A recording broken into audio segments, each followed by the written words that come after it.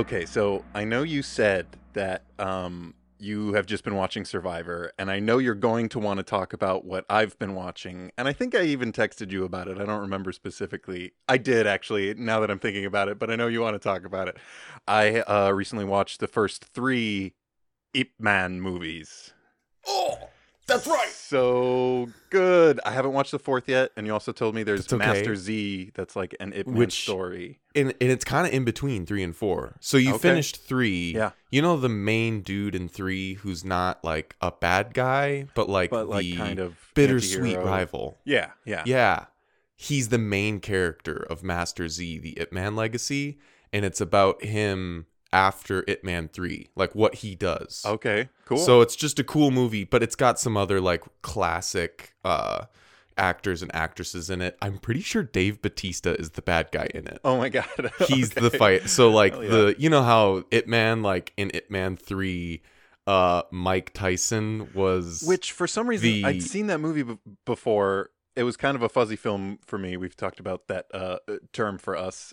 Don't quite remember it specifically. I just remember he fought Mike Tyson, but he's not playing Mike Tyson. Like his name's like Franklin or something. And I was like, no. Yeah, because it takes That's place Mike Tyson. Because exactly, like I almost wish it would have just been a time traveling Mike Tyson. Right. Because Ip Man's a real guy based on Right. Master Yip, and so the time period makes it impossible for it to be Mike Tyson. Sure. But it's Mike Tyson. Right. Yeah.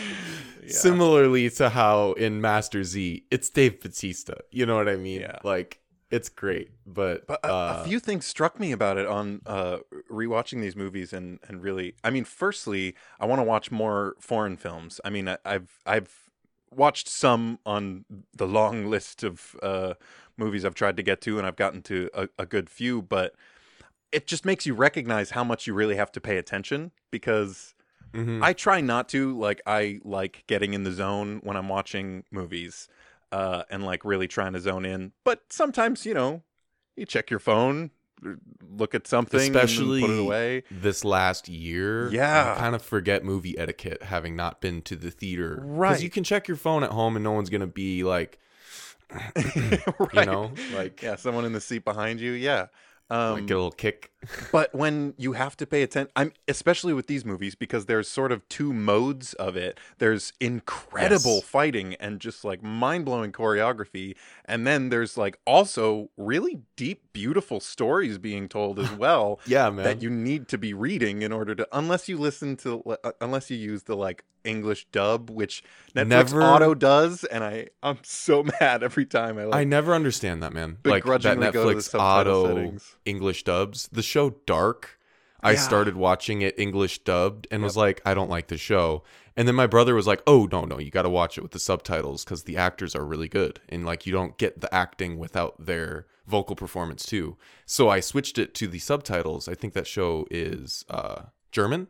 Yep. And holy shit, the show was way better. It's a great show. And I have not even watched Ip Man dubbed, but it kind of reminds me of... Okay, dude, let me just real quick. Let me just... you tell me. It auto-played with the English dub, and the third one, so most of them don't start with characters talking very quickly, and so I got it in time, but with the third one, Ip Man talks like within the first couple minutes, and the voice is so wrong. It's so wrong. It's like, I don't know, it's like, it sounds like a short, skinny, white, like, kind dude who's just like, hey, what's going on? Like, it's not right. No, because like Ip Man Not has fitting. a specific... Donnie Yen has a specific like cadence, and that's why his Ip Man is so good. Yeah. His voice, his performance, like everything about it. Two shouts outs. Shouts out. One, I actually made a video about the Ip Man series. That's right. So that's right. I'll link if that anyone into the listening script. right now is like, oh, I've watched those movies, I would love to watch a reaction to them. I made a video. It's called "Why the Ip Man Series Rules." That's right. I maybe remember we'll it link being really below. insightful too. I got to rewatch If that I too, remember now that I've seen the to, movie. I think I dance around spoilers. I don't think I have any, but there are a couple clips in there. So I would watch all of the movies before you dive in, but you don't have to. It's not gonna like spoil the shit out of them. Yeah, I feel like most people are sort of when they're hearing about a new thing, sort of, I don't really care if I see a mild spoiler or something. I am very much Yeah. like, I don't want to see anything. But I feel like most people I talk to are like, I'm okay seeing something. I'll probably forget it by the time I get there anyway. And this is the kind of series that is very popcorny. Like, it's Yeah. okay if you Right. couple little things. So if The you're other thing I interested, wanted to check out his minor shout out was the Raid series. I don't know Yeah. if you've watched it. Yep. I bought that movie on Amazon, the second one, Raid 2, and it is auto English dubbed now. Oh, no. With no option No. for the original language and subtitles. No. Isn't that Why weird? would they do I that? bought it and watched it, and it was good. And then, like a year later, boom. Well, that's extremely frustrating and makes Yeah. me want to move on, as well as trying to address a very special guest we have on today. We've been having people periodically hop on the show to talk about episodes. Sam also talked about a movie. Maybe we'll have more people on for movies, but that's beside the point. My friend and someone I looked up to as I was doing my acting training in the BFA program at the Guthrie Theater U of M program, and I've been able to keep in contact periodically with since graduating. Kevin Gotch is joining us today. Welcome to the show. Oh, thank you. Thanks for having me. I'm a fan, and I love your guys' critiques of all the Avatar episodes, and Well, I appreciate that. you buttered me up so nicely. It was so thank you. I tried. I mean, yeah. So, what we've been doing with our guests is to introduce them, let people get a flavor for you. I am Sure. going to pose the question to you. What kind of bender do you think you are? Oh, I actually had this discussion with my girlfriend last night because I just wanted to like check in to see what my perception is versus other people's. That's been a big like part of this. Yeah, I love discussion. hearing that. Yeah. Yeah, And I often find out that people had it before we even posed it as like, oh, I'm going to be on the podcast, so I need to know this. Like, people usually have had this talk. Yeah. Like, yeah. anyone who likes Avatar thinks about this. Yeah, and I was really happy to have it with Annie because she literally just saw the series. So Okay. she had never seen it before, and I had seen it as a kid, so I rewatched the whole thing with her, and Nice. we're in the process now of watching Korra, which I actually have never finished. I just saw the first season when I was a kid, and then Yeah. never revisited. That's me. I've only watched that I think the first half of the first season. 'Cause Yeah. wasn't it broken up into two halves or something? Yeah, And you gotta finish the first season, in my opinion, to really get the proper flavor for the show. I agree. The first season is really well crafted. It Wait, does, so are you mid-season 2 now? Yeah, towards the end. I think I'm two Okay. away from the end of the second season. Season 2 is not great. Yeah, It gets yeah, better, though. It gets better, though. I'm It gets thinking better. that too. I feel heard bad that. saying it because I don't like to judge shit before making a final verdict. You got to see the whole thing. Yeah, I feel the But- same, but I also like to prepare people that, like, season 2, like... It was weird. It's a Parks and Rec thing, right? Where Yeah. it's a beautiful thing, amazing thing. Yeah. If you don't like that first First season, though, like, I get get you. outta Just here. keep watching. Yeah. But yes, so to go back to your question, I had a conversation with Annie, and she and I were basically in agreement of both of us were kind of a split between water and earth. Interesting, And yeah. I think if I had to pick for myself, I would almost say there's a stubbornness to earth that I connect to, and there's maybe like a listening and waiting, but that's also a very active trait in waterbending as well. So I Sure, feel yeah. like I don't know how to phrase it, but to me, listening is a very key part of my life, and it's just reflected in everything I do, whether it be just my personal interest in music, or it would be how I view the world in general. So I think something that prioritizes listening, and I know that not every earthbender is like Toph, who's a mega listener. Right, yeah. So I think maybe if I had to be pinned, a waterbender. Okay, But- yeah. Because like I don't think that every earthbender has that quality. Because Sure. there's Toph, but then there's also like the boulder. Yeah, right. Exactly. Yeah, Which yeah. I feel like the show frames more often to be the case Yeah, for Earthbenders. yeah, exactly. So, which is a Boulder type guy. Totally. Right. Which is why I definitely have to go with waterbending, just because I think I'm more consistent with the benders that the show shows. Sure. Yeah, like Katara, she's super, super patient and super, super stubborn, you know? Like, she listens and waits. Yeah, that's true, too. We see that happen in this episode, actually, her Yeah. needing to, like, wait and listen and take a moment. And we see her stubbornness as, like, a person who cares about people. Yeah. We've seen that in the Right. past with her being like, I will never back down on those who need me. Like, that is that MO. quality. That's what I love about the show. I You can think- have, like, these qualities of benders, but Yeah. they all mix at points. Yeah. You know? I think in my head that there's a distinct difference in like the listening involved with waterbending and earthbending, where earthbending is more like you become a rock and like feel the stillness so that you can like judge what happens through that. Whereas with water, like you're much more aware of like the changing of the tides, and it's like listening to Totally. you know, how things are flowing around you and what's flowing inside you as well. Which, I'm imagining Iroh having to literally, like, when lightning is bent at him and he bends it, he can't just like decide when that happens. It's all about going with that flow, listening and waiting for the flow of lightning, or else obviously he would just get struck. right, Yeah. right. Yeah. And he has that line where he like throws it away to Zuko when he first shows that to Zuko, where he's just like, yeah, and I learned this technique from the waterbenders. And I incorporated it into firebending, which is like so fucking cool that they can be influenced by each other, and they're like, oh, I'm taking a piece of that. And yeah. So what are yours? Like both of yours? What do you come back to? Or does it change every time? I actually feel similar between earth and water. I think I settled on water as well. Mostly because of, especially watching it through this time again, I've noticed a lot of that sort of being in tune with change and thriving on change. And I very much identify with that, and like trying to be in tune of like the cycles of emotion and life and, you know, those sort of things I very much connect to. I think I said this last time, that I really wish I was a waterbender. That would be so cool. But I'm totally a firebender. Isn't that what? Yeah. Yeah, That that's is right? what we came to. We decided because it's like the impulsiveness and the I forgot the word that master.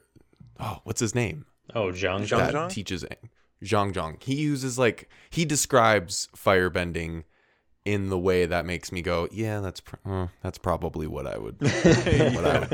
I don't mean that to be like, you know, No, I'm a shitty guy. I mean that more just like, Right. I'm pretty impulsive. I'm a pretty like emotionally charged by like something can really make me upset. Something can really make me happy. And like, And I think it ambitious would as be well. expressed through my bending. Like, Yeah. And Iroh is someone who I consider like my favorite character, Oh, and someone I absolutely. thrive to follow like his like words and like messages. So like, you know, there's good firebenders. Yeah, no. I think it's a spectrum, and then there's like the poise, like that's underneath all of the like, or like the calculating sort of firebender, as opposed to the Totally. quick fire sort of Sure, gut yeah. reaction. Totally. Like you could totally say Azula is like a carefully like reserved and planning person. She is but like also can be like a I'm just gonna blow this up Yeah. person. You know? Yeah, she's like a fucking TI-83 with all the fucking calculations she's doing. Seriously. Yeah. Well, we should probably start getting into the heart meat, the substance, the black bean patty of the show. I love that you always give the black bean patty a shout out because you Throw know back to that very first episode, man. yeah. You're listening to A New Lens. I'm Calvin. This is a podcast Gary and I started to talk about film and television that we liked as kids through the new lens of adults and amateur filmmakers. We've been watching Avatar: The Last Airbender episode by episode, and we are on season 3, episode 8, The Puppetmaster. Oh my god, this episode's so good, you guys. This episode had to have aired on Halloween or something, It did. right? No, it did. It aired just before Halloween in 2007. Man, okay, I've man. said this before I dive into the recap of the episode, which I will do right away. I always love a good classic kids channel Halloween special. Yeah. Like I've said, I wish there was a website where you could go to and watch all of the Disney Channel, all of the Discovery Kids, all of the Cartoon Network, and all of the Nickelodeon Halloween specials of every show. Because that was always my favorite time of year. They'd Yeah. and they would show like a Lizzie McGuire clip from the episode where they have a costume contest, and then they would show like Phantom of the Megaplex. I don't know. Yeah. That's Yeah, and there's always that like a being little said- graphic in the corner with like a pumpkin, and it's like yeah, with laughing bat during the wings or show. something. Yes. Oh man. Disney Channel instead of the Anyway. like Mickey symbol had like 3 pumpkins or something like that. Oh, yeah. Totally, Yeah. totally. Or the Disney logo with bat wings would fly away or Right. something. Yeah. Exactly. Yeah. That being said, this is like this holds up so well compared to most like, all right, we need to like Halloweenify this show. Right. This does not feel like, wait, this is a spooky episode. Right. And it doesn't feel, I don't know, it's just like organically placed within the context of what we've, gathered, and also very much spookier than anything else the show has done. So like Right. it's just the cool, I love that. Oh, Also, yeah. I feel That being like said- this season has been starting to do a lot more like cinematic homages. Like Yes, we had the like headband genre. with like a Footloose episode. We had Totally. that town that was covered in the pollution and the like. Katara going out. That feels very cinematic in a way, especially the montage Yeah. at the end. We have that It's like thing Fern from Gully almost. yeah. The very Yeah. last episode where they had the like in media res start where you have the 3 days earlier thing and all that. And this just feels Totally. like another like real cinematic. And we were talking I think before recording about appreciating kids media just a lot more. It's cool teaching them cinematic language, like Oh, and I feel like this is a absolutely. really good That's- example of that. And I think that is like the hugest or the biggest reason why I'm like, I want to make horror movies. Like I want to make movies. That's something that, I mean, we talk about being amateur filmmakers and adults in every episode, but like horror is like my favorite Horror. genre. Horror. I do that so people don't think I'm saying horror every time. Because I sometimes I'm like, I'm watching horror movies and people are like, what? And I'm like, horror. Are you allowed to? Horror. Horror. Is that Horror. streaming or? But I think that the that boldness of like creators that make kids content being like fans of the genre, going, okay, how can we allow kids to be fans of this genre too? This is a perfect example of that, because like the whole episode is accessible to children and very creepy. Yeah. And as an adult, yeah. I was still creeped out. It wasn't like, Yeah. oh, these things that make the horror genre like good aren't there. It's just like creepy to kids. No, like the things that make horror good were apparent to me now. Yeah. So I'm just gonna dive into a little recap now that I'm on my little talk and roll. Basically, this episode starts with a dope like ghost story. They're sitting around a campfire in the middle of the woods telling ghost stories. It's funny at first, but then actually gets creepy. Unsettling. There's a creepy ghost story, which we will talk about. And they're overheard by an old woman who approaches them, scares the crap out of them, and then is like, hey, I've got an inn. You shouldn't be out in the cold. Come with me. And they're like, awesome. So they go to this old woman's inn, and at first are kind of creeped out and a little bit, who is this lady? So after going shopping with her the next day, they kind of poke around her house. And they find an old like chest, and they're about to go open it up, and she just shows up and she's like, you know what? I'm going to just tell you what's in there. It's a comb from the Water Nation. I'm from the Southern Water Tribe. Yep. Hello. And it's like a big deal. Like there's like this Sort of epic feels like like dolly the zoom reveal on of the episode. Sokka and Katara realizing it, and they have a water tribe dinner made with the closest things that they can in the Fire Nation, and she tells them the story of what happened to all the waterbenders in the Southern Water Tribe, including her, and how she escaped. And it's a really interesting story that is elaborated on later.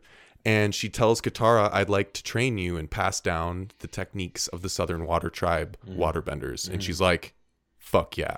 So cut to later, and this whole time we've been hearing about disappearances in this town during the full moon. So Toph and Sokka and Aang go to like investigate, while Katara goes to train with who is now, we've known her name is Hama, which is a total water tribe name, which is cool too. So like we, you know, this connection is being built with her and Katara, training her with like pulling water out of plants and thin air, which is like kind of, you know, Katara mentions like her sweat bending, and that goes down a path which is interesting. And as it is, as I was saying, Toph and Aang and Sokka investigate these disappearances, and they find out about a man who actually got out of this thing, Old Man Ding, and talk to him. Great character. Awesome. Sorry, I'm kind of rambling. This is a really like fast episode where a lot happens. Boom, and then it's over. But basically, Old Man Ding tells them there are people. I was pulled under the mountain, where Toph remembers hearing screams from earlier in the episode. So they go and find people chained under the mountain, who then tell them, "Yo, it wasn't a spirit. It was a person who I don't want to do that reveal right now. We'll do it naturally while we're talking about it. Can I? No, I can't. I have to, right? No, I mean, it's Hama. Yeah. She's the bad guy of the episode. And it turns out that she used a technique called blood bending to trap them, which we cut to her trying to teach Katara. And we'll elaborate on what that is. And basically it ends with a showdown between Katara and Hama. And it's like a showdown of good and evil. And this whole episode is creepy as fuck. And yeah, I think that's it. I think I did an okay job. Yeah, a little long of a recap, but that's all right. Did I miss anything? I don't think so. No, I think you're right. We talk a lot about the first shot. Well, I bring up very often the first shot of the show. Or I was excited of the episode. for you and, it's so good. I don't know why it gave me goosebumps seeing it. There's the music before they even open on the shot. Before they even fade on it, there's these creepy plucking. And then you see just the moon, which is such a central part of the plot of this episode. And then an even wider shot of this huge plain of what we will learn are called these fire lilies, which is also like, I mean, it's strictly beautiful. Speaking, like plot point wise, not vital, but for like the story being told, it's like it's great. It's such a good construction of like an opening shot, because you get so many different thoughts rushing in. Because I always think like every episode is like a new story, so the creators of the show have to do something to their audience to be like, remember when this happened? Right. And they do that in the recap as much as they can, just to kind of prime people. But if you didn't watch the recap, you just kind of have to go in. And this is like a really, I don't know if like every episode is like this, because I hadn't looked at every episode critically in the same sense that I did for this show, but this episode. So like, but for this episode specifically, I would say that the way that images kind of reappear are reinforced, and then like they remind you of things in the past and of characters. It is really intelligent, because like there's not a scene or a moment that is wasted on. It is like a guide. It's basically like a subliminal guide to the show, and you're just like, where did we see this last? What was this happening with? Oh, who was this person again? That's right, this was happening when this. And there's just even like a lot of asides that are just, they don't really go any further with certain things, but then every time they mention it, it just takes the story further, which is really great. I'm really impressed by the cinematography, for lack of a better term, in animation for this episode. The storyboarding and all of that. Storyboarding, yeah. I love this. The stories Sokka's telling are so bad and all sword based. Like the haunted like the sword. Man with the sword for an arm better. And you just realize that he's probably told like 6 ghost stories that he made up on the spot about his sword. Yeah, it's like variations on a theme. Which makes you think, like, why did Katara not bring up this story sooner? Like, why didn't, after the first bad sword based story that he told, was she like, well, I suppose because it's once she genuinely tells creepy. it, And yeah, that's what I was gonna say. Like, Yeah, I wouldn't want to tell that story. It would take a lot to get me to, Yeah, that's a lot of closer. annoying Sokka. yeah, I love this this scene just happening though. The fact that they're telling scary stories to each other, like. I love the little tastes of just what they do in the time that they're traveling that we don't see, you know? Yeah, we're not talking about the Fire Lord. We're not talking about the Day of Black Sun. We're Right. not training. We're just kids traveling, taking a break from Yeah. the world plot. Yeah. It's like really natural So and cool. what do you two think about the story that she tells? Because she tells this story about her mother had this friend Nini who went missing. They went to her house. No one found her, but her mother stayed behind, and Nini was suddenly there, but like blue and frozen in place, and saying she couldn't get warm. And Katara even like turns to Does, Sokka like, and goes, a little "I'm kid so voice." cold, I can't warm up." And Sokka's like, "Ah!" It is creepy and it's too. she does like a really successfully creepy voice. Yeah. And then it's said that to this day they see they see smoke coming from her chimney, thinking Dude, that she's still trying to get I'm warm. getting chills right now It's while just- you're telling this story. It is scary to me. I don't know why It is it's a so scary scary, story. but it's terrifying to me. I think you it's think it heightened links, by the. though? Well, I think it's heightened by the fact that like it's like when you picture the Southern Water Tribe, you picture like very minimal landscape. Yeah. Yeah. So like when you have like That's true. one thing in the landscape highlighted and Yeah. it's Yeah, weird. just the chimney and the Yeah, smoke it's just in the like distance. this is like I'm not seeing things. This is the only thing on my view right now. Yeah, This is right. what I'm seeing. It's All I can creepy. think about. And to kind of answer your question, Calvin, it to me is creepier because I can't in my head connect it right away. Like, I'm not thinking it's the spirit world, because why would she be cold and trying to warm up? Because Right.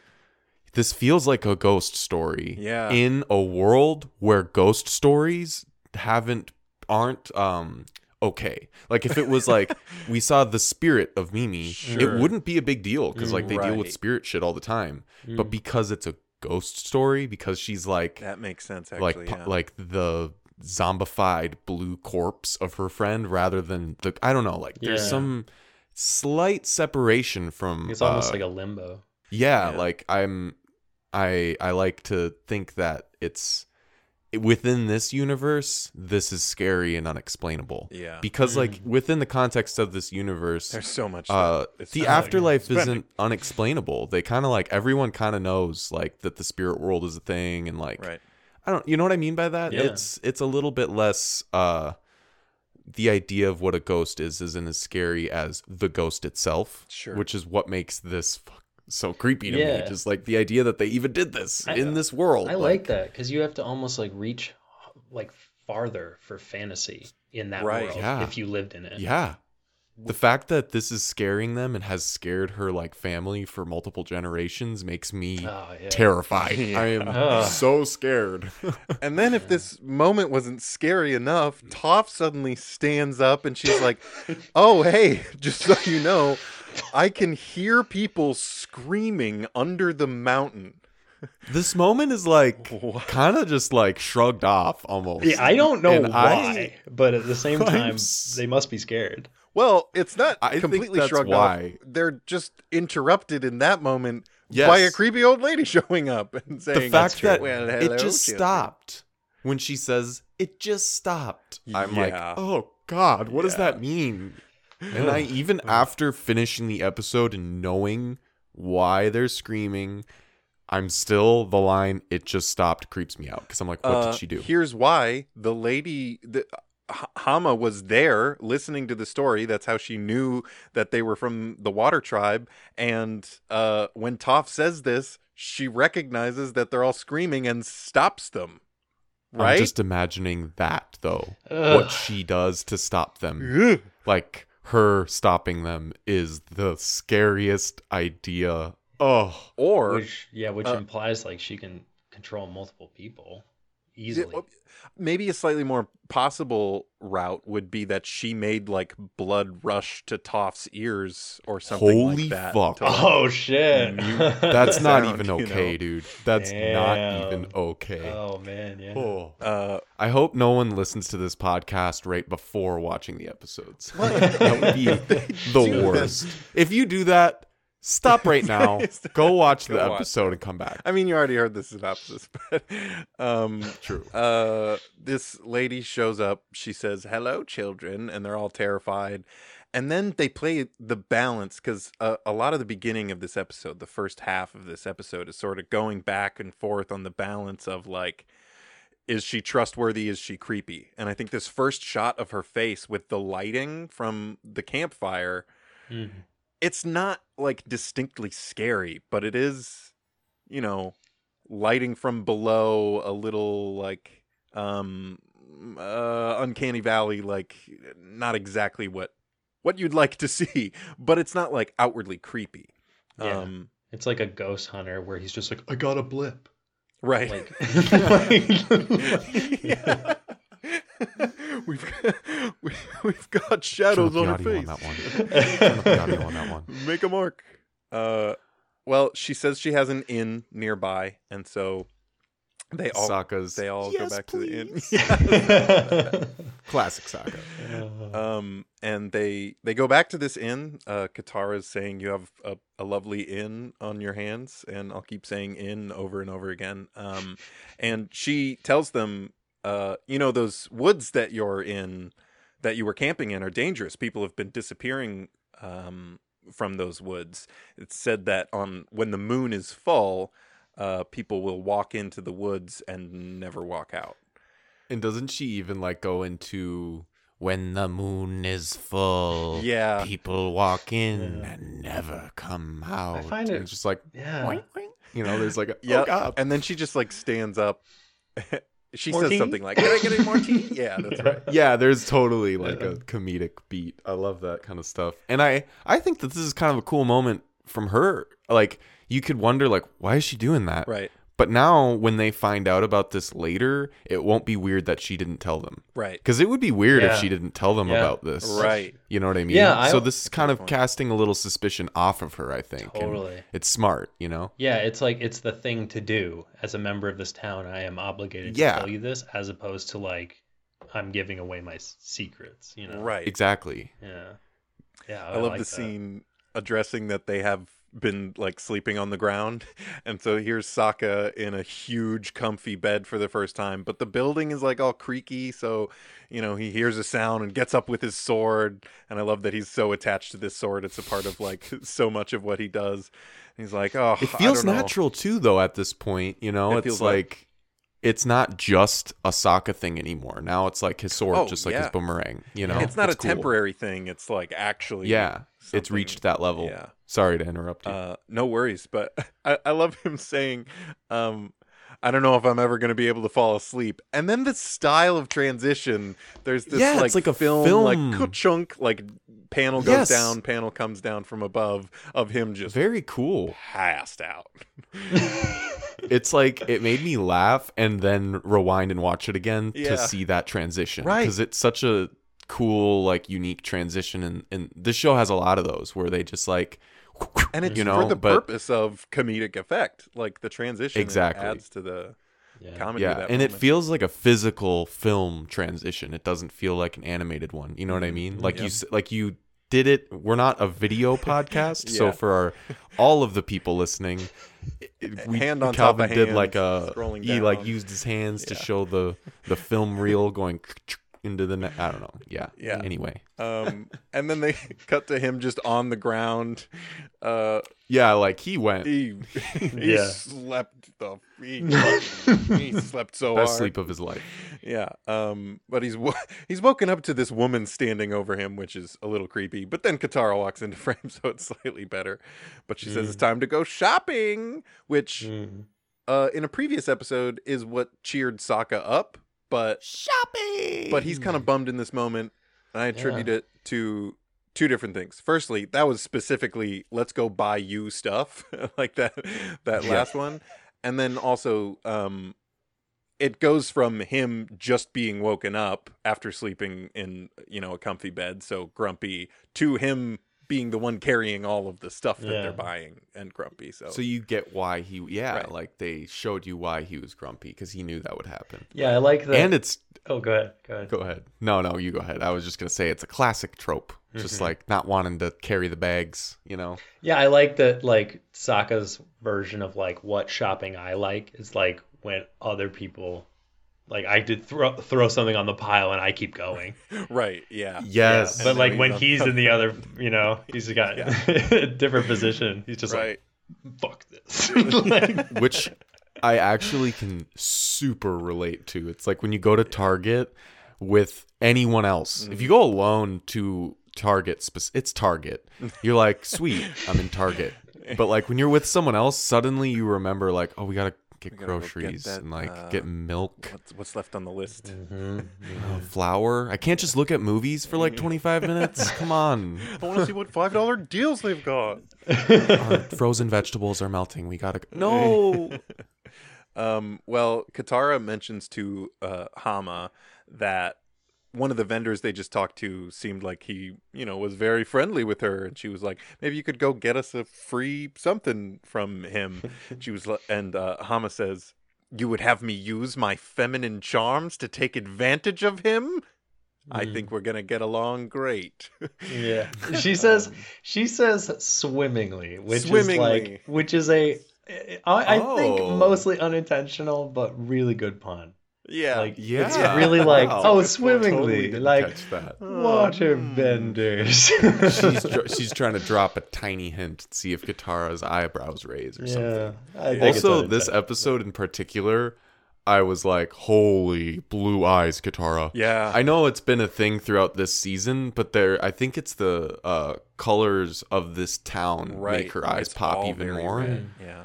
There's a lot of red and brown, and even Hama's eyes aren't, because we find out later what we find out, but she's to like, I think it's to help animate her age, is they kind of gray they're her eyes gray. a bit. Yeah. So holy blue eyes, Katara. And in this scene, like when they're walking through the town, I was like, you can't hide it. Yeah, They need but, color contacts in the Avatar see what they universe, wanna but see. it I don't works.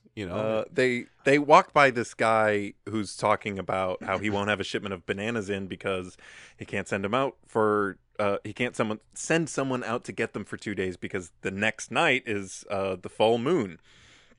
And so they hear more about this, and Sokka points out that this sounds a lot like some spirit world shenanigans, which it makes does. total sense that like the last time they encountered the closest thing they've encountered to this is in the first season when they appeased Heibai, who was angry about the forest being struck down. And I think he's even kind of referencing the lady, the painted lady too, being like, yeah, sure. we fixed this town, and the painted lady was real. I don't know that he knows about Sure. the painted lady saying thank you to Katara, but as an audience, we recognize like it literally, a lot of the things that they do are connected directly to the spirit world. It's like, duh. And it would make sense for a show at this point to be there. Like this episode would sensibly be about them having gotten this thing down and doing it easily. You know what I mean? Like when he said that, I think the first time I ever saw this as a kid, I was like, sweet, like they've got their shit together. Right. And that's almost what makes the twist even better, because it's like so far from something they've ever dealt with, Right. Sokka goes up to confront Hama and just sort of be like, "What's up with this town? Like, it's very mysterious." And she's like, "A mysterious town for mysterious children." And at this point, doing that voice, I'm remembering that I have not yet called out the voice actor for Hama is Tress MacNeille, who I immediately recognize her voice because she's done so much voice work. I mean, I also grew up on a good bit of The Simpsons, but a lot of Futurama, and she does so many voices in both of those shows. She is Dot from Animaniacs. Sure. She was in like the original Scooby-Doo's. Like, this is a huge get for their casting in this show. So yeah, and she's incredible for this role because she can play the sort of like unassuming old lady and Mm-hmm. get really, really terrifying. Like literally what I wrote down when I was watching this episode again was like that line is basically like fuck around and find out, Sokka. Like I don't know. Good fucking luck. Very true. Yeah. But she tells them to go back to the inn with the groceries, and she'll pick something else up and meet them back at the inn. And Sokka starts getting very suspicious after that sort of, ominous answer to his question. And I love Katara says, I don't know, she kind of reminds me of Gran. And at that moment she picks up a head of lettuce, and in the pattern of like the lettuce it looks like an old lady's face. Yeah, I've It noticed looks that like too. their Gran. I just thought that was really funny. Sokka's like, well, what does that answer mean? And she's like, well, we were being pretty mysterious, just a bunch of kids randomly camping in the woods, like kind of mysterious. And Yeah, she's got a Katara's like point. comebacks are real on point in this episode. She's Yeah, like, I don't know, absolutely. maybe don't, you know? Yeah, right. And then Sokka takes his suspicion off throughout the inn and tries, investigating the whole place. And Katara's, I mean, I get both sides. Who are it's you in another this scene? situation. In this scene, I was thinking I'm totally Sokka in this scene. Like there would be a point where I'd be like, I'm snooping. I don't care. I think Are you Katara, a snooper or are you the? Come on now, this isn't our house. I think I'd be Katara because at this point they don't have enough like damning evidence other than like one creepy answer. Like she took us in, she let us stay for the night. We helped her go shopping, and she said one kind of weird thing to you, and now you're like breaking through her house and like. I think to me I don't the know. line grays because it's an inn. You know what I mean? Yeah, that's true. It's like if I were Sokka, I would be like, I thought this is the bathroom. You know? I don't know how we got in here. The My old sword temporary just opened it. amnesia trick. Oh yeah. Yeah. The puppets are pretty creepy. Yeah. And they get even creepier later. But again, I I will bring feel it like back. I connect with Katara in this moment because Sokka's like, come on, old lady innkeeper, like with a bunch of creepy puppets, come on. And she's Yeah. like, she has a hobby. She's someone with the hobby. But you Yeah. can hear in her voice that she's like, Yeah. She's this is a starting to bit break. weird. Yeah. Yes. But she's trying to be like, she's trying to justify it. And I feel like that's You probably know what still where would- I would be. Yeah. sell this moment. Because I was going to wait till the end to like be like, Hmm. do you remember? But I'm sure you were aware. Maybe not, though. Maybe this is going to make you go, whoa. Huh. All of the puppets are the people she has. Are Their they? faces. Are they really? At least two of them. There's Oh, a man man. and a woman with a facial hair, and the woman has like a haircut that I was like, I'm going to look for those. And then when they go underground later, they were there. Okay. So that's really fucked up. I Oh, shit. think Wow. that Okay. if they would have found some Wow. missing posters, some wanted posters or Yeah. something, or like missing persons posters, this would have been it. Because they would have been Oh, like, yeah. Right. what the fuck? That would have been cool if they had encountered that in the episode. Oh man, that would have been great. I'm like 70% sure on that one too, because I didn't rewind to double check. I just was like, I'm gonna look for that facial hair because he had like the long mustache. sort of. The With a Wang little- fire mustache.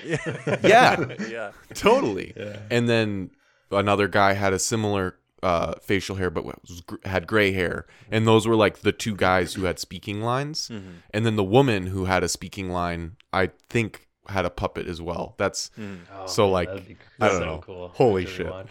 Well, here's another like line between like who's right in this situation and where would you be is like, and also that they're drawing between this is an inn and this is where this woman lives and it's like her home. They go upstairs and he finds this locked door and he's like, why would she have a locked door? And it's like, yeah. See, that's where I would be like, because she because owns she the- owns an inn and maybe people like you Katara's- open it up and it might. Another Yeah. good Katara comeback. She's Yeah. like, well, maybe because of people like you who are trying to snoop around. Yeah, it's like give them Exactly. 5 seconds. They want to steal her shit. Like that's why. Yeah. Sokka looks through the keyhole and he sees nothing but this little chest in front of the window with the sunbeam coming down on it. And I think he's hesitating. And then Toph says, maybe it's filled with treasure. And he goes, yeah, there's that sound. Toph is like an agent of chaos. She really is. Yep. She's just like, I don't give a fuck. Yeah. So Sokka uses his sword to break into this room. He tries to get into the chest and he can't. But then Toph, again, trying to support, let's do whatever the fuck we want. And also another callback, as you were talking about, Kevin, like a really good blueprint for like bringing things back in the show.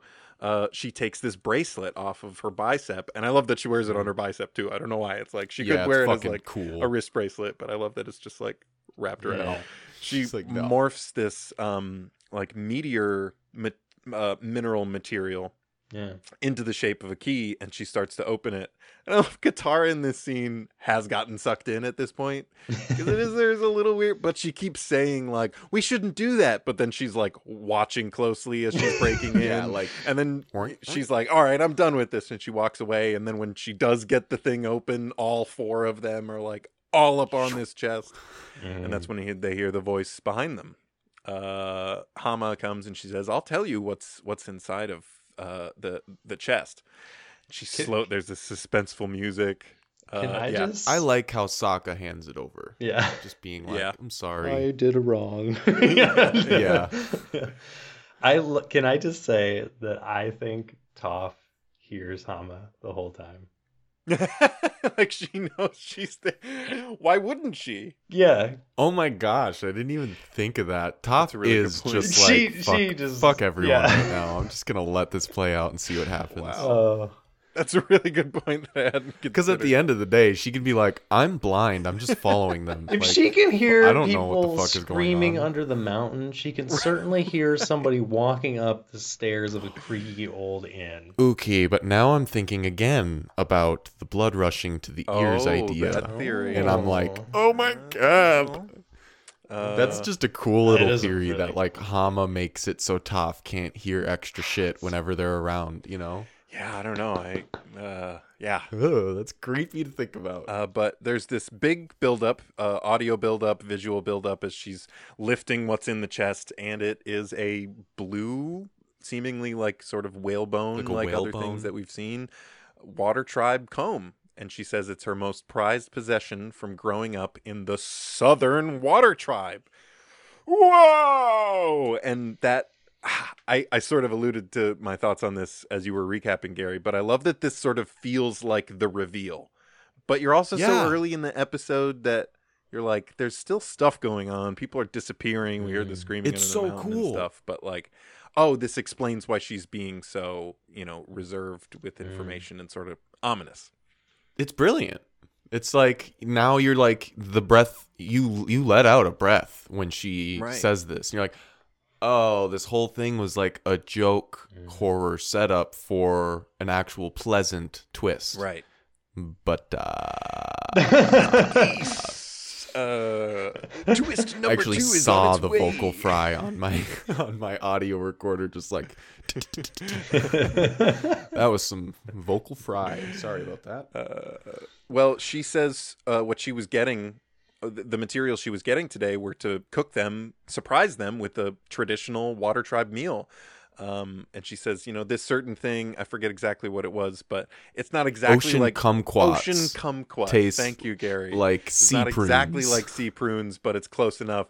And Aang remembers from when in the episode Bato of the Water Tribe when they make sea prunes for them, and Aang is like, that is nasty. And Aang's a vegetarian, so like the dude has tried some options. Right. Like he's had some like not so good black bean patties and some really good black bean patties. Yeah. So you'd think he'd be a little more open-minded to like a sea prune, but it must be just disgusting. Oh man. Can I just say that the hunger sounds in this like entire series, like whenever you hear the like, oh my god, they make me feel hungry. It's probably myself D. Bradley every Baker. time I hear them. Yes, absolutely. And they do a successful job of making me when Sokka's eating, be like, that looks really good. And then when Aang's telling Toph not to try it, me go, yeah, no, that doesn't look good.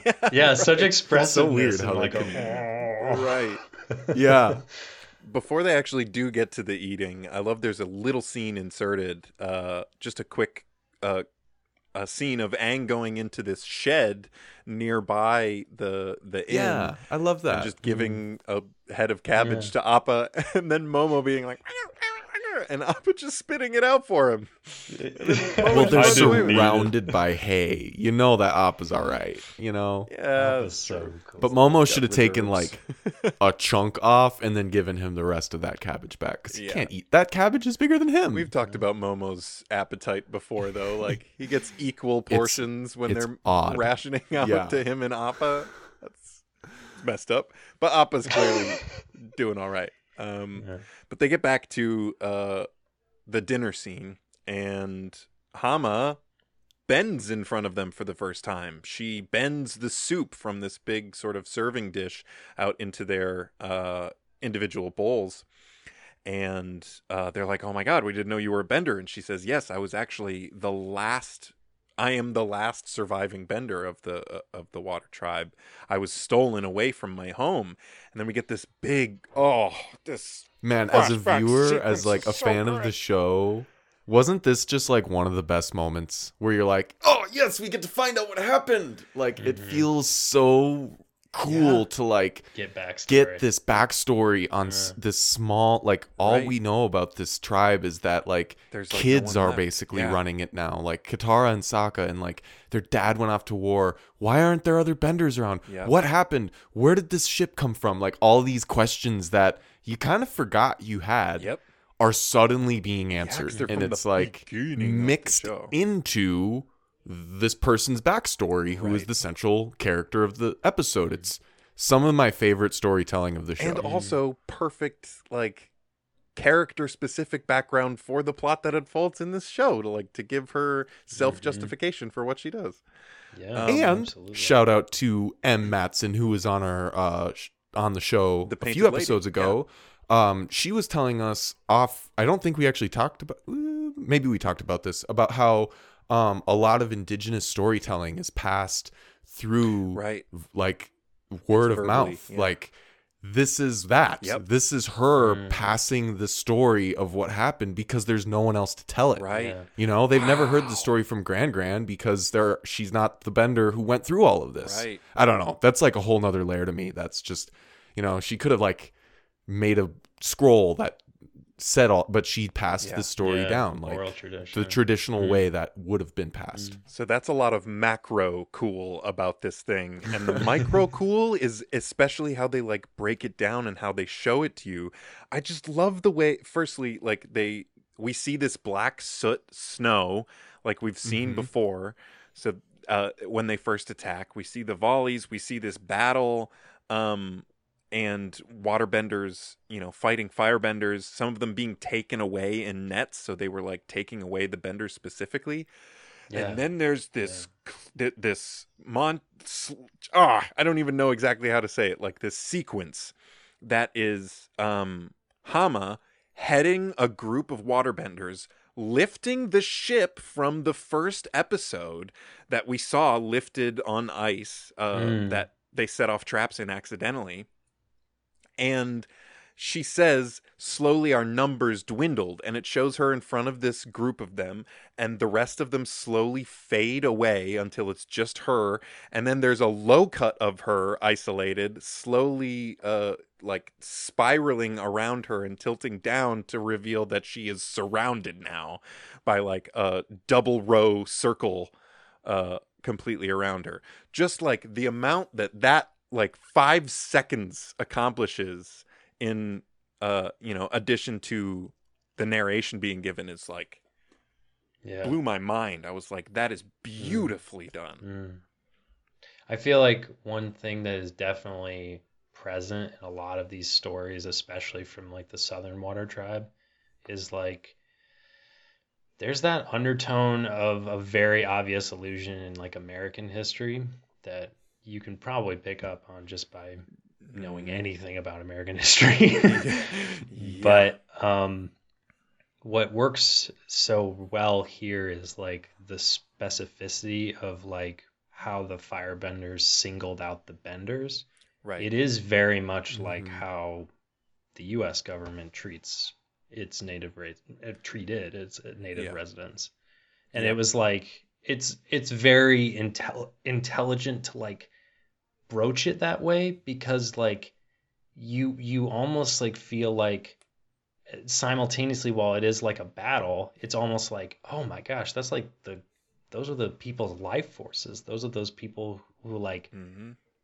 are because you think of like every nation, and then of the select few there are benders, and then you take Right. those away, and it's like, oh my god, like you lose the individuality, you know? It's Yeah. like, that's fucked up. Yeah, I Oh, man. it's a very good touch. Like, it's really good storytelling.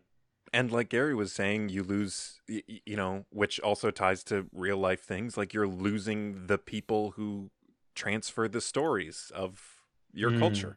Yeah, totally. I think I kind of breezed past the best moment to say this, but I love the first time we see full on Southern Water Tribe. Like when we saw it, it was like a Yeah. dinky little like Yes. like Yeah. maybe And 10 seeing them little fight, igloos. and like a dude like comes up out of the ground in like a little water wave, Right. and like fights, and like we see there that are like large walls they were and prepared for staircases up battle. to them, like in the Northern Water Tribe. You know, Mm-hmm. like But now it's just Sokka's towers that he's like built by hand as a kid. You know, Mhm. that's what the difference is. Mm, There aren't benders to create stuff anymore. yeah. So, as Hama's being taken away, we see this shot of the remaining Southern Water Tribe people, and the person in Yeah. front has little tassel-y things, just like Katara, and makes me go, Gran? Yeah, That's what I said too. So it must be, right? Right. If all of I us are think so, thinking. yeah. So then we come back from this flashback. Hama says she was brought to these prisons. It was horrible. They treated them terribly, and she was the only one to escape. Sokka tries to press her a little bit more and ask her more questions, and she says, I'm sorry, it's too painful to talk about right now. And Katara uses her empathy to be like, yeah, that's perfectly fine. I understand. You know, it's hard for us to talk about. We lost our mother to a raid. And she says, Which you makes poor us go, children. damn it, I did want to know, but you're right, Katara. Yeah. You know what I mean? Yeah. Like, you aren't going to push someone Katara's always the when grown-up in the you're room. reminded of something like that. Yep. But Hama ends this conversation by saying she wants to bestow the practices of Southern waterbending. And I want to teach you what I know. Which, knowing what happens in this episode, you know, it's so crazy. ominous. Yeah, she knew Katara was a waterbender too. Yeah. Because Katara never really said that. It was just... Oh, she says, "You're a waterbender. I thought I was the only one left." Oh, that's That's okay. right. Got it. That was her line when she finds out. Thank you. That's right. I was like, wait. And then we cut to them going to train together. And I love the context that Hama gives of like, as people bending on the poles, especially like at the Southern Water Tribe, you get used to being surrounded by water, by having snow and ice everywhere around you. And Katara identifies with that, saying, I remember being in the desert and just feeling like I had no control over anything. And Hama says you need to be able to try and find water. There is water wherever you are. You just need to be able to find it. And Katara brings up how she just figured out that she could use her own sweat in the last episode. And I love the way Hama says, that's very resourceful, Katara. I don't know. I don't think there's a purposeful link here. It just makes me go, Master Pyondao. Very resourceful. You know, like, Oh, totally. But yeah, It takes a master to confirm resourcefulness. Yeah. Yes. you're right. That's a chart. Amount of resourcefulness versus And then Hama just extracts a bunch of water out of thin air. And that makes you think about the desert episode. Right. I feel like what's cool about this is they kind of show us like, hey, if Katara was at this level then, Right. maybe things would have been different. Sure. And that's the point of why they are learning. Like, That's also obviously, you know what I mean? Like, I totally when do. we watch that episode again, it's like they weren't quite ready yet to handle something like that. Maybe now they could, you know? I do also. That's the whole show, though, honestly. I do also feel like they address like sort of dry air, like where they are Oh, seems yeah. to be like like there's a level of humidity to it. But she even talks later about when she is going into her prison experience that they tried to keep the air as dry as possible. Like, yeah. So maybe, you know, maybe it she would've still worked, would. maybe They would have been not. fucked, but Yeah. they could have bent something out of the cactus or something, or bent some water out of that bee juice. I don't know. But Hama creates these like finger spikes out of the That's water so from cool. thin air. The animation of it like forming love around it. her fingers and then solidifying into ice spikes. That's such a creepy touch. It's so good. Yeah, It's like it's kind of creepy. These this whole training, possibilities, Katara. yes, everything about like all I wrote about the entire training, everything is that it's all. Whoa, that's dope. Wait, that's kind of creepy. You know what I mean? Yeah. Like everything when she like extracts water from the air as she's doing it, you're like, that's dope. And then it like zooms in on her creepy hand with her pointy nails. Yeah. And then when she shoots it at the tree, I don't know, there's just something about it that's creepy. And then later she like extracts water from flowers, and as she's doing it, you're like, that's really cool. And then when it does the wide shot of these flowers losing their color, you're like, this makes me feel unsettled a little. I love her switch too, because like at the first it's just like fire lilies, the most beautiful flower that only bloom once a year, and then as soon as she does all that stuff, she's like, oh, they're just flowers, it doesn't matter. Right.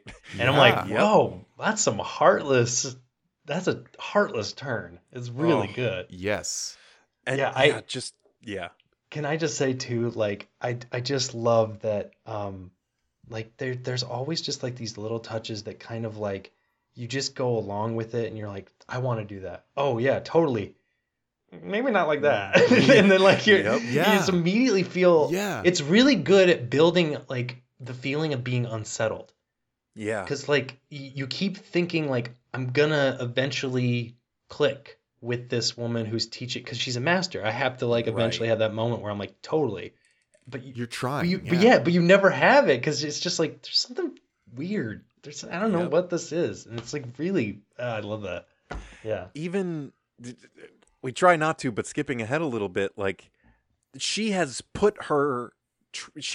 made the decision to put trust into this person, which was super solidified when she found out that she was from the Southern Water Tribe and is a waterbending master. So all these like little indicators of this is kind of creepy, but I need to trust, affect the way she, like if she had just straight up found out that this woman was a bloodbender right away, she would have been like, whoa, no, what the hell? But because she's gone through all of this experience of being like, that's a little uncomfortable, but it's fine because she's this. But it's fine. She doesn't outwardly immediately object when she finds out what's really going on. Totally. You can tell, like with both the great vocal performance and great animation, Katara's struggling to like, but I want this to be okay. Right, yeah, continue to justify it. Yeah. Yeah. Totally. I love the ending of that fire lily scene, which I love the animation of. We touched on a lot of that. Katara expresses like, hey, isn't it dangerous to go into the woods at night? Like, that's where we're going to train. And she was like, Hama says, oh, 2 master waterbenders under a full moon, I think we'll be fine. And like, she knows they're going to be fine because she's the one doing creepy shit. But also, like, she also kind of has a point. Like, what would come up against them, you know? Yeah. The danger that arises is within the 2 of them. But it's like it's another backtrack, because she did it with the flowers, and she's like, oh yeah, pretty flowers, nope. Right. And then she's like, it's dangerous to be in the woods, and then immediately as she invites Katara out in the woods, she's like, it's not dangerous to be in the woods, what are you talking about? Yeah. It's really great, because like that is like there's a witch energy about her in general, and I feel like there's just that it's like almost like Baba Yaga. That's kind of how I picture her. She's very much like like master of her own domain. Yeah, yeah, And like she's like, oh, I don't have anything to worry about in the woods. Like, yeah, right. like I own Yeah, these woods. yeah. Yeah, Also, it's scary. there's more detail, like even just specifically the animation of her face. There's more detail in her face, and when she Mm-hmm. speaks, there is a more detailed like movement of her lips. You know, like when she Like the makes, yeah, lines. because of the sort of wrinkle lines in her lip, like especially when she does like an ooh vowel and her lips have to purse in front of her. Like just I don't Mm. know. I noticed it, and it was another addition of like unsettling because it's usually not pronounced enough to notice in characters, you know? Yep. Uh Mm. I don't know. Meanwhile, while they're doing this training, the gang notices that the nature is great around this area and there's probably not a nature spirit. Toph tries to blame it on the moon and Sokka gets really, really, really mad. And then they Which find is someone which is like one of those asides. It's like a nice yeah. aside Yeah, because that's it makes true. you think about like the water tribe. Even if it's very subtle, it's like, oh, where Right. did we see the moon last? And then it's like, Right. oh, water benders. Yeah, I guess that is a theme. Yep. Yeah. They see this person passing by and they find out there's only one man who experienced something with this phenomenon and lived, and it was Old Man Ding. So they go and The find perfect name Old Man Ding. for an old man who's like hammering Yeah. boards up. Ding. You know? I'm Old Man Ding. I don't know. It's just the perfect name. Yeah, He's like hammering the boards, smashes his thumb when they say his name. yeah.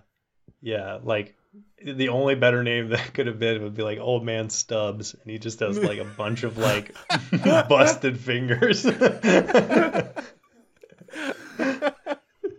That's the future of Old Man Ding. Yeah. I love it. He goes, I'm not that old. Why do everybody keep calling me that?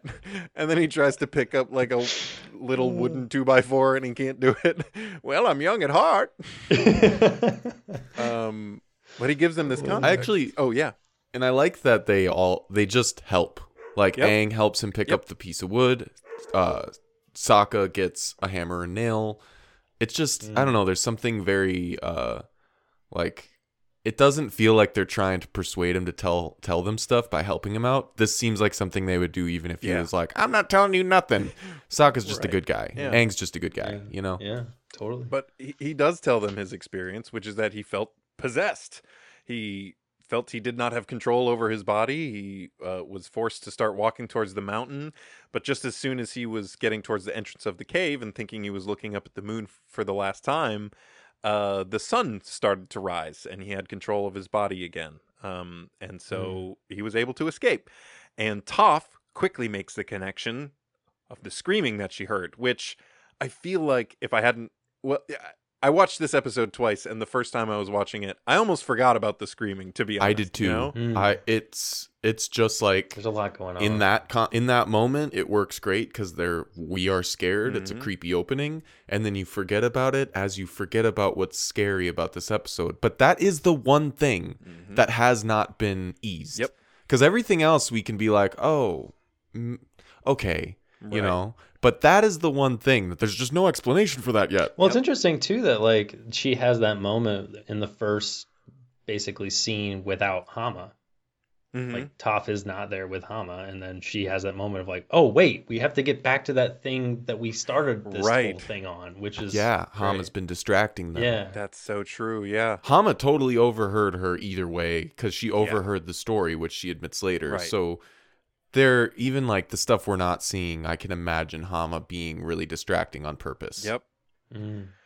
Well, night falls and the full moon starts to rise, and Hama and Katara are in the woods, and Hama starts talking about, feeling the power of the full moon rising and the animation of her veins Okay. just swelling and her The standing up sound. straight. The sound. It It The audio sounds is- like a piece of wood being like stretched to just before, Yep. Oh. I don't even know how to make the sound myself, but it makes my veins hurt watching this. Yep. Yeah, and Hama says, I have never felt more alive, which is a great cutaway line. Oh, She yeah. says that, and we cut to Sokka, Aang, Toph, coming to this cave entrance. Sokka being like, I can't see anything down there. And Toph being like, yeah, that's why you have me. Come on. I just love that she's like, duh. like, it's Also, fine. like, the number of like really good blind related jokes in this series is really great because she's just like, I mean, I don't really know how many times I have to tell you I can't see things. Like, and she says it in so many different ways. She's just like, well, like even in like the last episode, she's like, well, it sounds like a piece of paper, you idiot. Like, oh man. Yeah. I and do then like she probably, huh? Oh, I just wanted to say one thing about the line, I've never felt more alive.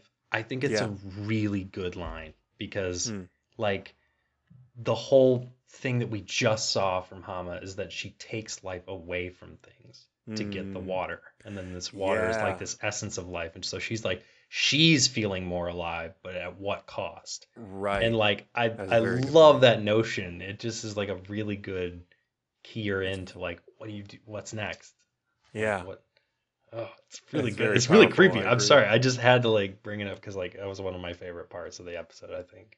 No, yeah, absolutely. Thank you. And again, Tress MacNeille, her delivery in this final scene, because again, she's been playing the line, but this is where we're like, oh no, she's terrifying. Yeah. And then Toph, after saying like, yeah, this is why you have me to see in the dark, but also this is why you have me, I'm just going to bust open this metal door with no problem at all. And they get into this cave, and there's a bunch of people chained up to the walls and to pillars. And they start saying, oh my God, we're saved. Someone has finally come. And they've clearly been down here a long time. It's really messed up. And they say, no, this was not a spirit that did this. Someone says, it was a witch.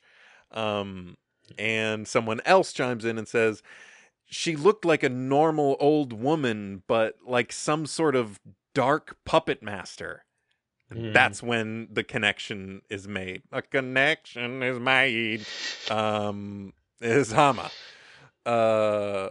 Yeah, Sokka goes, because he remembers how creeped out he was by those puppets, and realizes what's going on here. And this is when we cut back and we get another flashback sequence to what happened after Hama was captured. They were brought to these inhumane prison situations where they were kept away from any water. They kept the air dry. They kept them away from the ground. And when I started to think, because I forgot this detail in this episode, I was like, well, wouldn't they need to drink water to like remain alive?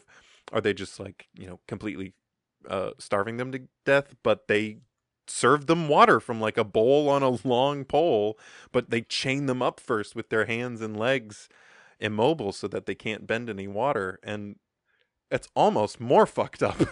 Like, I don't... Yeah. Morally, I don't know where to rank this whole those, story makes you go, I mean, I get why she turned. Yeah. You know what I mean? Yep. That's the whole point of like a lot of the shows dive into morals, is to show you that it's not as simple as like Water Tribe good, Fire Nation bad. Yep. It is like bad people can push good people to do bad things. Yeah. And this is like the biggest example of that. Like, she's lost everyone. She's been taken from everyone she loves. Yep. So much time has gone by where she's been... She says, when she actually describes escaping, she says, I was able to escape that place for the first time in decades. Decades. Oh okay, so she's there for at least 20 years. 20 to 30. I'm guessing like 30 years in this prison, being fed water from a long pole, being chained up when you do. She found what water was nearby. Like, it's so creepy and so fucked up, but 100% I get why she did it, And that's so smart and well done. She finds these rats that are in the prison, and the way she phrases animation it, just real quick, the way she phrases it is, the rats occurred to me as just skin filled with liquid. Oh God. Yeah, and then we see her put that into example when she does the first example of bloodbending ever against a rat, and its hairs all stand on end because it's like, what the fuck is happening to me? You know what I mean? Really I don't know. Something about that moment always makes me go, really unsettling. I've never sympathized for a rat like that, though. I will say. Yeah, that's true. Yeah. But I do sympathize. Yeah. And she reveals what she calls this blood bending. We've already said it in the episode, but it's kind of a big reveal. She did brand it well. Like I will say. It's pretty catchy. Like it is good. It's like it got me saying it. Like, right. Yeah. And then she says, after a while practicing on these rats, I was ready for the men. And the next full moon came around, and she blood bends this guy with the keys to unlock her door, and then like slams him down. And just think about, I mean, the way she phrases, I was able to be to make the hands that locked me up here release me from the cage. Like how vindicating that must feel. Like but it's but that is like representative of how that sort of isolation would play on your mind, because like you become fascinated with like a very interesting part of it. It's like the thing she fixated on was like, I have to get the jailer's keys because it's the jailer who put me in here, so I must go through him to get out, which is a really weird way of like twisting your mind into that like perspective. It's really cool. It's like absolutely. It's like from that point on, she is clearly like, this is a person of her own volition in such an interesting way that's like, whoa, what is that way of thinking? Is very unsettling. It's great. Yeah. And I don't think it was like an accident that this dude we see her take over is really young looking. Yeah. It's probably not the guy who's been guarding her this whole time. Probably just someone employed to go do this. It's just another layer of like, you know, so many people are mixed up in this mess of shit. And it also makes me think, you see her escape. It has been decades, but she's clearly decades younger than now. Yeah. Fuck, what has she been up to? Like, oh yeah. We know that this group of people under the mountain is from this last year. Right. So like, where was she before this? What was she doing? I like See, like I like that this writing and this horror structure. I'm sorry, horror structure. Horror. Sorry, horror. I've created a new beast. Yeah, not the other. Like the structure itself, it doesn't really like hold your hand the whole time. It's very much like, well, from this point on, we don't know anything about her, so you make it up. Right. And like, I love that, because like that's the part of that's what makes it scary, is like the part you don't know. And you're just like, what has she been doing up until then? Like, I imagine there was an innkeeper before that she like took over or something. Oh yeah. You know? It's creepy. It's so good. Oh man. And the way Katara immediately, like, I don't know about this. Like, I'm not feeling very good about that. And she says, it is your duty as like one of the remaining waterbenders in this world to use your gifts to win this war. Like, that's where really good argument. Mind frame she has, like, oh yeah. And then there's this close up on her, and this is where her face really starts like lowering. We get this extreme close up on her face, and her face starts contorting, and it's animated slightly differently from here on out for the rest of the episode. And I feel like she is truly showing her face. You know, she has been putting on a pleasant face to try and lure her in to accomplish her goal of recruiting her for her cause. And she says, they locked me up in a cage and they deserve the same. And it's like, it's also, you know, the generalizations, like Fire Nation is what did this, so all Fire Nation people deserve this. But these are just random people in the town that she's affecting. Yeah, it's exactly what Mm-hmm. Gary was just saying. Like how Yeah. like it's not black and white, and she wants to paint it as black and white. Right. As Yep. much as like she herself is this like unique case. It's like Jet times 1,000. Yeah. Yeah. Well, yeah. I mean, Jet was the first time in the show that we were like, oh, it's not just Fire Nation people that can be bad, you know? Like, Yeah. he was Yeah, like pushed that to old Fire a Nation point. man ended up being the guy that vouched for Sokka and saved Right. the town. Yeah. You So know? that was the first, and we've seen examples again and again, but the Water Tribe are, you know, Untouchable almost. Yeah. untouchable, sort of. Yeah. Yeah. At this point Except in the Master show. Paku. Dick. Yeah. Baku was like a misogynist dick, but when it came Yeah. down to it, like, Yeah. you know, he was still put trying to himself train aside. people. He just had fucked up ideas For the side of good. Yeah. Mm. But this is like, I don't know, the first Water Nation person we're seeing really turn in like an That's a evil good- way. Mm-hmm. Katara outright refuses to learn the method, and her arm twists around and like behind her back, and just the way it's animated makes me shiver. And Yes. Hama does point out a very good point immediately. She's like, you should have learned my method before you refused to like Really before good you point. stood up to Yeah. me. It's like, Yeah. yeah, maybe not a bad point, but also like she's categorically against it.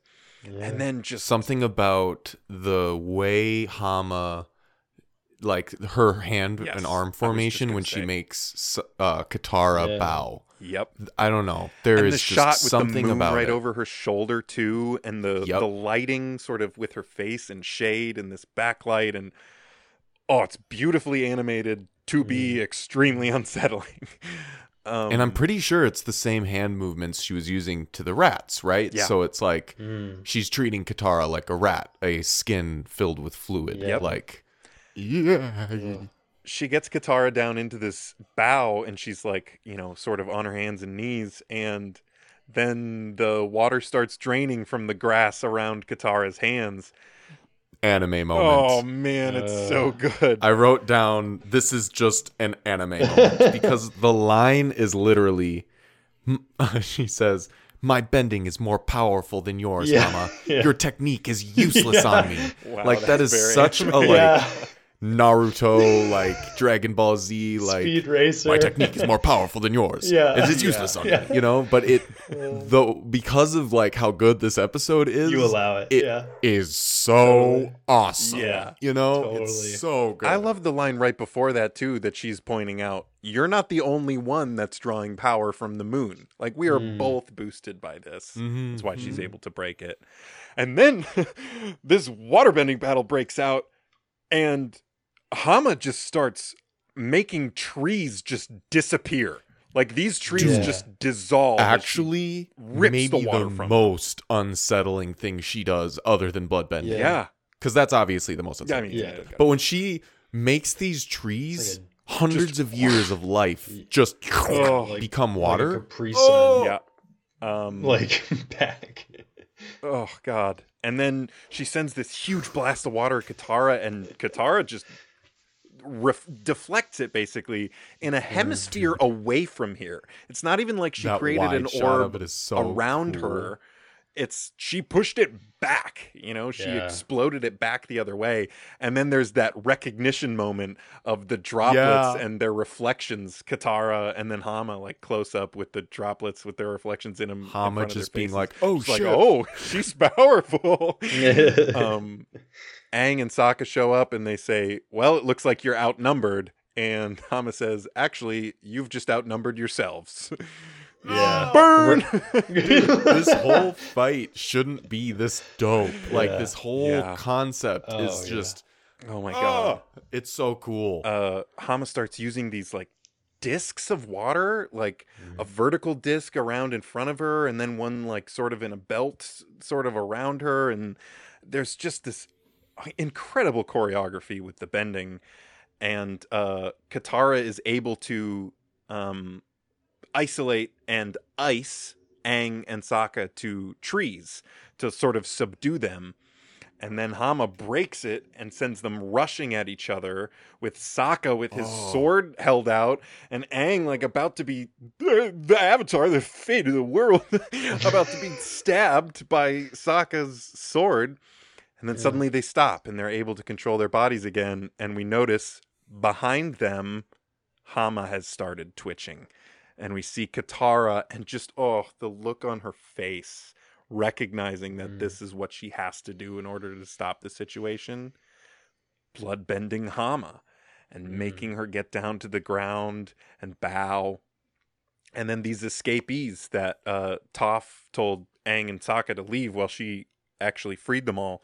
She comes rushing with all these escapees, and people basically take Hama into custody, and but Hama is fine, which is so unsettling because she accomplished what she wanted to. And that's what she says. She says, "My work is done. Congratulations, Katara. You're a bloodbender." And then she just laughs and is taken away.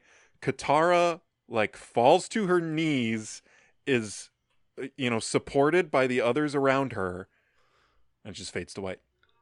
Mic drop. Yeah. That's it. Yeah. You're a bloodbender now.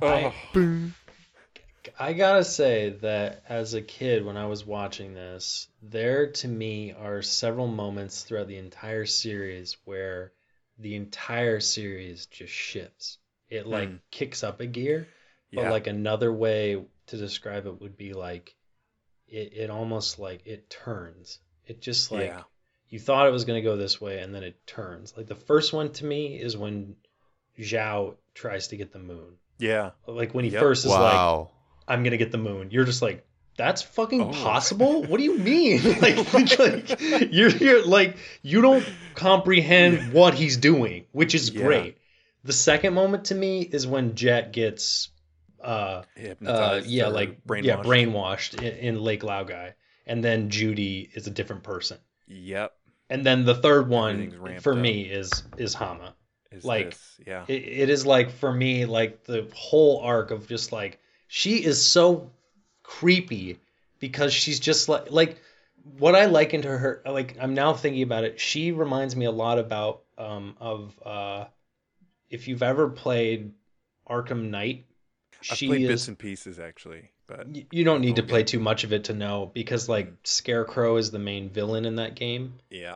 And Scarecrow is a great villain in general because he's all about fear and horror and all that terror and all that. So like one of his lines in, like, I don't know if it was the trailer that it was coming out or early on in the game, whatever it is, one of his lines is like, he's addressing all of the people in this crazy scenario he's made, and he breaks down every single person. He's addressing each person that needs to be addressed.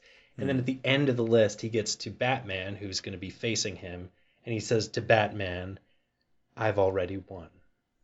And like, it's just like a great line because it's such an undercut. And this is exactly what Hama does in this, where it's just like, say what you want, Katara, whether you wanted to or not, I did it. So you are in my position now.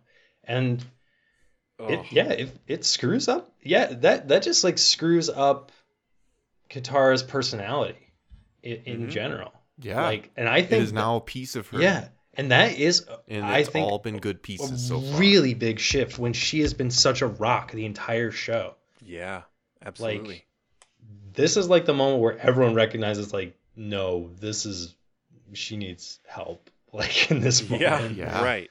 Yeah. She has been supporting us. We got to support her now. And I love that even in this moment, she doesn't feel powerless. She's like, and almost she exhibited the most power, but at the same time, like vulnerable with showing power, which I think is a realistic take on what a person is, which is like, oh my God. Yeah. I wanted to do this episode specifically because of that moment, because it was just like, I did not, and it just ends. The episode just ends. You feel sad. Yeah, when it ended, you don't get relief. You don't. You don't. Especially with the framing of the show, too. It's not every single day. You sometimes skip a couple days or a week. So we don't know if the next time we see the gang, if it'll be like, all right, we're going to talk about what the fuck just happened. Right. Or if it's going to be like a week later and the whole gang has been like fucked because of Katara's like sad growth. You know what I mean? Yeah. Well, here's your moment of relief. Let's talk about a kid moment of the week. Yes, we may You need should one have a in this theme for episode. that. Surprisingly, a funny episode for it There being was some scary, and I think good that's one of my favorite things about the genre of horror Yep. is that when done well, it can be anything. It can be funny, it can be dramatic, Mm-hmm. and this episode is surely both. For me, I wrote down. I can't even really remember the moment that well, but it was the way it was animated. When Sokka gets really freaked out when Hama shows up in the beginning, he like passes out in a funny way. Yeah. So I wrote that down. Aang not being like, don't eat the sea prunes. Yeah, right. I thought they were ocean Gross. kumquats. Yeah. Either way. Doesn't matter. Kevin, did you write any down? I did. I think there's two for me. It's like that cutaway that we talked about, the film strip almost like of Sokka falling asleep. I love that. Yep. And then I love the moment with Momo and Appa because we don't really see them the entire show. That's right. And then they're just like, yeah, they're doing their thing. They're there. You know? Like, Oh man, I also have two, and this is hard. There's a lot of good options. I mean, Old Man Ding. I just like that. yeah. I'm not that old. And then there's just a brief moment for relief for the kids at how scary and tense it has gotten and how good this fight choreography is. In that last fight, when Katara freezes Aang to a tree, she goes, sorry, Aang. And just from off screen, you just hear, it's okay. Yeah, that's right. That That made me laugh. I don't know, but I like both. I like all of the ones both of you brought up too. The sleeping is really good. I feel like that's the one that's sticking out to me right now. I feel like we give out it to of all of Sokka so ours. much, though. I mean, it's the role he plays in the show, but sleeping. What do you think? Yeah, I think I agree with Yeah. that. All right, let's go with the sleeping. I mean, because That sleep bit. I don't know how I'll ever fall asleep. Like, totally passed out. Well, that's it. Sokka gets another kid moment of the week to add to his roster. What an incredibly written episode. Yeah. And what a great discussion about it, too. Kevin, thank you so much for your insights and for hopping on the show. Oh, my pleasure. Yeah, like when I was growing up, I just loved this show, and I love that you all are just dissecting it because it really, I think there's just something about animation that immediately kind of says to people, oh, you don't have to take this seriously. It's not that Yeah, you I get can't, but it's just like you don't have to. So they always put that pretense on you. Right. But I find that animation's probably, like this one specifically, has given me so much value, and like it's really good storytelling, world building, and like also just like juxtaposition. Like you start completely in different places than when you end up, and like you do feel like you just went on a journey throughout every episode, and it feels I wanna- earned, too, yeah. yeah, and I want to give a shout out to my little brother because he loves this show, and like Oh, nice. I remember watching it with him, and like just like, oh man, he just would like be just as stoked as I was, and like and every kid who watched this show was like immediately out in their backyard hitting trees. Yep. Be like, I'm a bender. yeah, Yeah. which I love, and thank you for taking the time to honor it because it's like it's really a worthwhile show to dissect, and it's not every day that Absolutely. people pick it up because it's got some volume.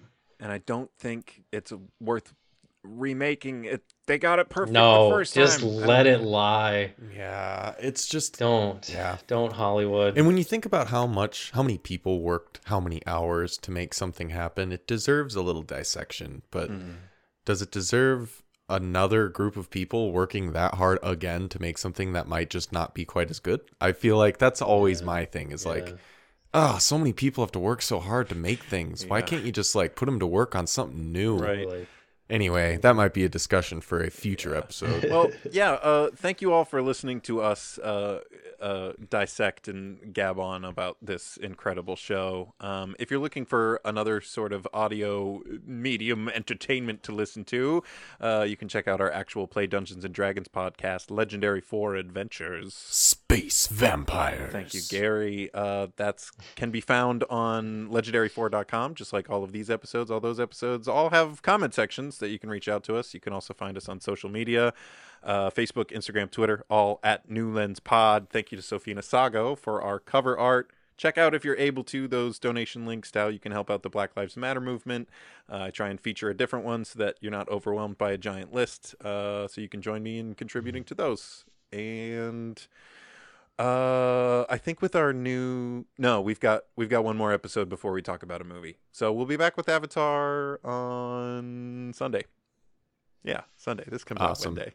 You know right now because you're hearing it. Okay. Anyway. Yes. Yeah. Thank you all for listening. I'm Calvin. And I'm Gary. And I'm Kevin. And this is A New Lens.